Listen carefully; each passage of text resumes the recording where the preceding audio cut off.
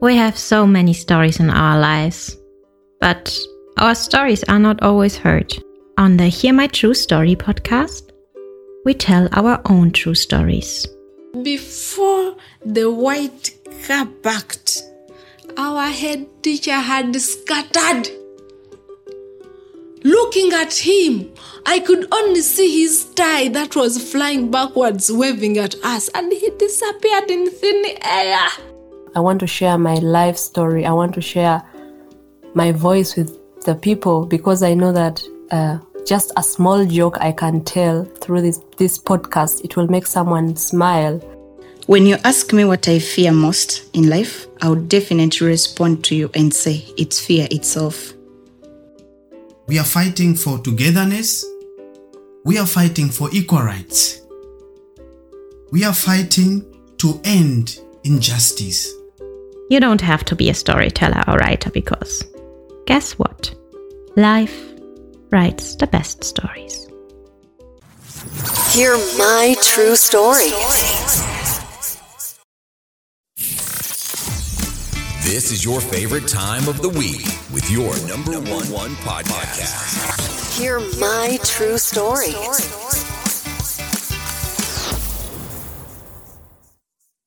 Yeah, thank you so much, our dear listeners. Thank you for coming back onto our next part of this conversation with Mariam as we talk about human trafficking. So, please, can you maybe introduce yourself for our dear listeners? Dear listeners, good afternoon. Here it's afternoon. I'm Mariam Mwiza, an anti-human trafficking activist and CEO of Seas Workers Voice Uganda, an organization that was started 2019 with the name of fighting and ending human trafficking. Now we want to know, how does she rescue girls from the Middle East?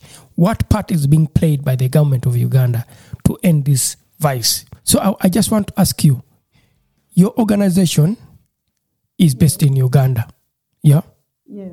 So, yes. I want to know, how can your organization really rescue these girls from the Middle East? Mm-hmm. And yet you're based in Uganda. How do you do it? Maybe there's someone there who would like to know. Yeah. First and foremost, it is one of those tiresome kind of work that you must do with passion. It is accompanied with risks. It is accompanied, even before you brought me on air, I had a very threatening message on my phone. And anyway, that's what we always do. So how do we help these girls? Immediately the person, first when I started doing this, I made sure I was on all social media platforms. It's just unfortunately that I haven't gotten a website, but at least I used all my social media platforms to talk more about trafficking. I started doing the live, live videos and trying to reach some radio stations and TVs. So people now started getting to know me, and I started giving out my one-line number, the mobile number. So them started to talk to me. Now, at first, honestly, the first year, I had no clue about this, how to do it. It was just a matter of, calling whoever I'm calling. I will either get a response or not. So now this is what we do. That when a person contacts us, either through any social media platforms or giving us a direct call, we just ask you the next of kin or a family member that we'll deal with. Now, this applies to both those that were taken by the companies and those that were taken by the local agents. So when you get to know this person, we get details of the victim, where this person is, when did she leave the country, what is the problem. So from there, because personally, I never try to engage the Ministry of Labor here, because that is the ministry responsible for this. Surprisingly or unfortunately, I was just out of the Ministry of Labor by the Director of Labor. But I did not give up because I really knew what I wanted. I couldn't, get discouraged. I just used this used it as an opportunity to stay strong in this fight. So when I was ignored by Ministry of Labor, I was chased, by the way. And then the second phase, we would be supposed to use police and other relevant officers. But police, they gathered one day and they made a press statement that I'm being fueled by the anti-government people. So they are the ones trying to use me to tarnish the image of the country. So I had to abandon the police as well. Now it means that I had to remain alone and find all possible ways to rescue Ugandans. So what I resorted into was I now engaging the companies direct. You call, if I get chance and they listen to me, I will work with them. If they don't respond to me, I will try to make sure that I get the numbers from the other side where this person was taken to. Then, or else I will talk to the boss direct. So the company here and the company the other side and the sponsor. In most cases, we deal with those ones because these officers that I would be working with as an organization, they see me as an enemy of the business, of the lucrative business. So this is how. So after calling, sometimes they will ignore, but then I keep pushing, I keep telling them I'm doing this. And even those ones that are taken by local agents, I call all of them. I call the traffickers. And so sometimes the traffickers, they threaten me, but then still I'm like, okay, I have to keep doing this. I don't have an alternative. So in all that, you find me, my major point, I always, in such cases, my main interest is in repatriation. How do I rescue these girls? So there are those that you find when they have completely nothing, like any money on them. What do I always do? There are some people here in Uganda, some politicians, close friends, that if a person is in that very bad situation, I can call one and I say, Honorable, this person, and maybe this person is touched on, he or she will buy the ticket. In cases where I don't get chance to be helped by a person like that, this means I will have to take to the family because I don't have funds. So I will talk to the family, please, let us look for a ticket. Then I will, engage these officers until we get this person back. So in terms of repatriation, that's how I always do it. Yeah. So you talked about the Minister of Gender that is in charge of this department in Uganda having chased you. What were the reason? What reason did they give? I mean, why did they say we don't want to deal with your cases of human trafficking? First of all, I thought because I had appeared on social media, on media stations, criticizing the entire thing. Now, I think when I appeared, I thought at first I had appeared to them like a person completely against them. But when I went back, I love making research. When I went back, I said, but opposition people who do work with government, so why am I chased? In making my research, I discovered that most of the top officials in the Ministry of Labor have the labor export companies. Very unfortunate. Now, this means that the more I hit, the more I pin them, I pin the companies, I'm also pinning them. So this is why completely, even up to now, I haven't succeeded to work with them. So, however, I would be working with them because to fight human trafficking, it needs to combine efforts. So that's why the major reason I was chased, because the owners of these companies, including some officials, Mr. Williams, at our embassy in Riyadh, they own companies in Uganda. So you mean people in the ministry that are in charge of exporting labor in Uganda, yeah? Yes. Most of the officials there own companies that export labor to this Middle East, and girls are subjected to modern slavery. They end up being trafficked. And also embassies in these countries, officials there also own companies in Uganda that bring girls in these countries where they end up being trafficked. So in simple terms, the cartel of human trafficking in Uganda is a big cartel that includes government plus agencies plus other mafias that do trafficking. So in that cartel that you see, Williams had never been chased by 4 generals of the Ugandan army because they had one company that was recruiting the girls, and one girl got sick. So in my fight, in my experience, in my process, it was just seeing calls. It's now when I came to realize that, even the generals in army, the ones we are seeing, they're also in the cartel. They are all, the chain is that strong. That's how strong it is. So this is how it is a bit tricky, that even when the ministry is supposed to do something, then there is this order from above. I've called you, don't do this. Don't talk about my company. Enjoying this episode? Leave a review now. Hear my true story. That brings another question. I just bring it right now here. I didn't write it down.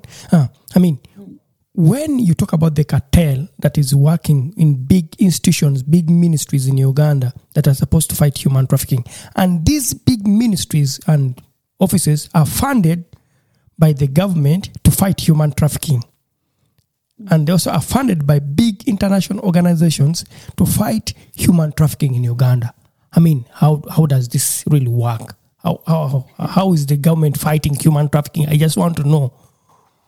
No. It is not fighting human trafficking. It is instead fueling human trafficking. Instead of fighting, they are fueling it. Ask me how. Having these the government officials who were supposed to be part of people like my campaign, these offices, had you ever, for the time I've been here, I'm longing to see the Internal Affairs Ministry, the Ministry of Gender and Labor.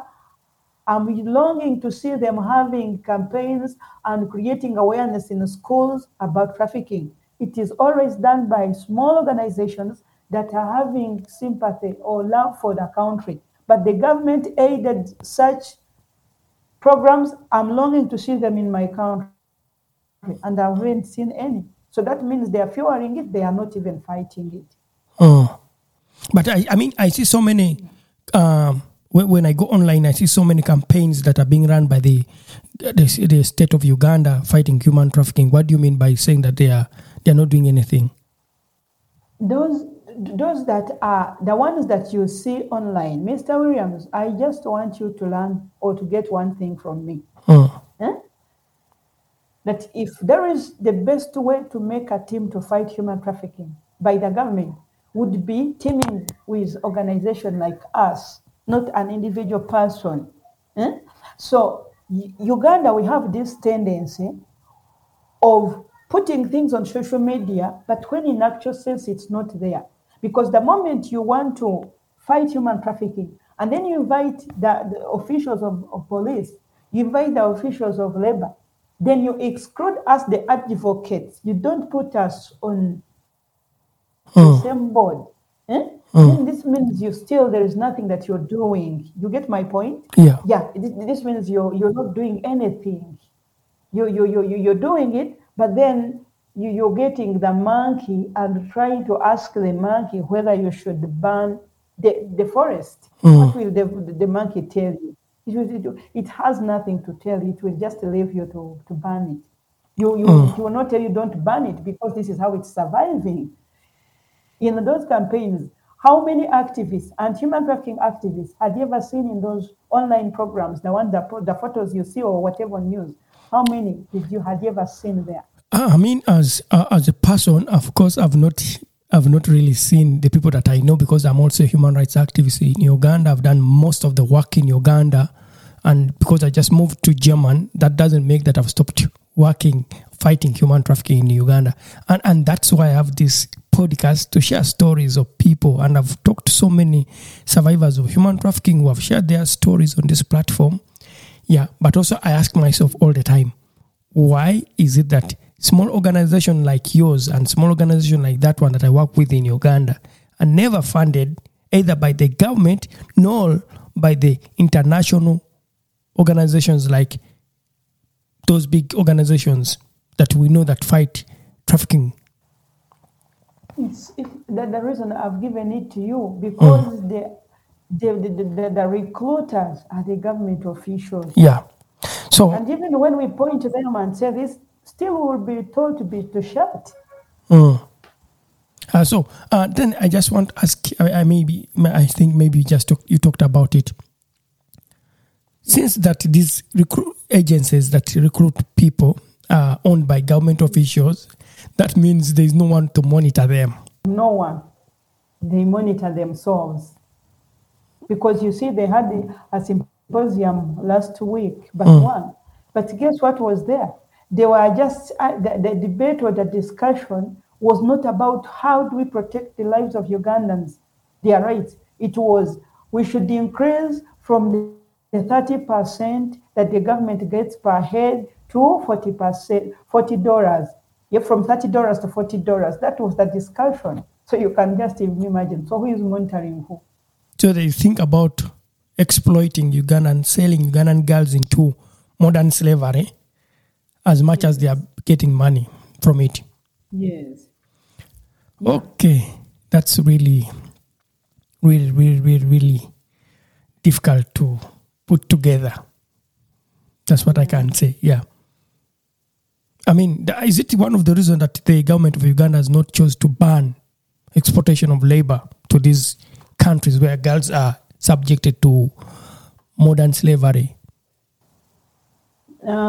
Yes, of course, because reason being that if they do that, they are going to lose. They are going to be in losses. You know, they are going to be in losses, and once they go into losses, which is not good because it is on record. It's on record, and this is an authentic information that I'm giving you, that the government of Uganda on a monthly basis earns between 1.1 and 1.5 billion Ugandan shillings on a monthly basis from this labor externalization, the one they call labor externalization, but which we know it is modern slavery.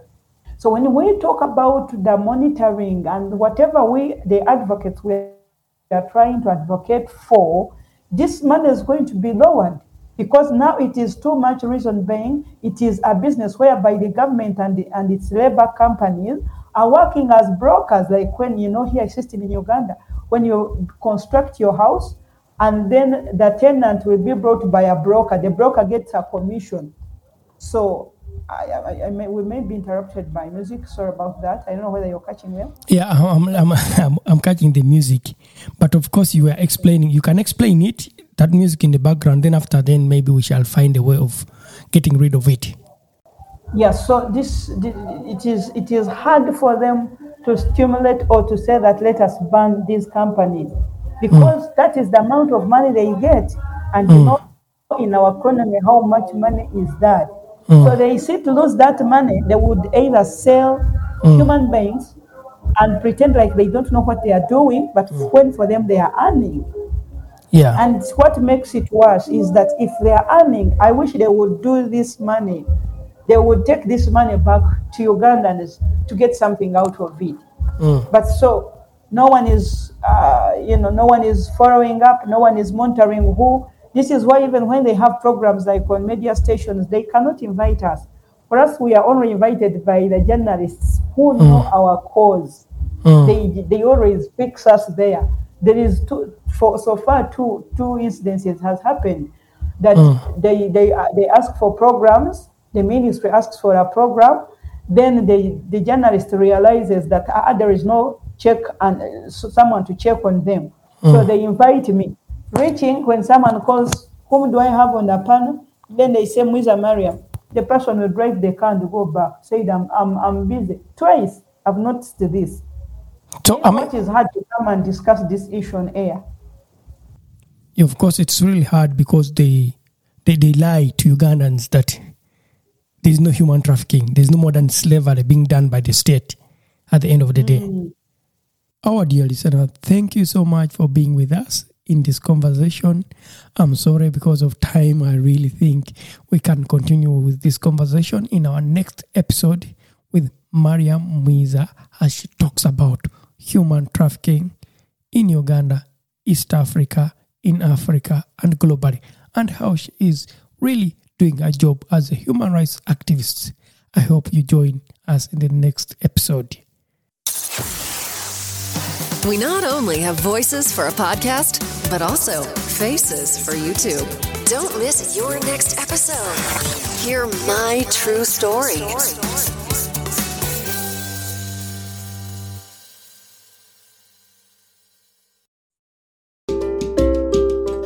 Thank you for listening to our podcast, Music by Edwin Matovo, hosted and produced by Otako.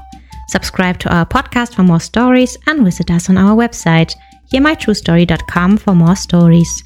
All the links are listed in the show notes of this podcast.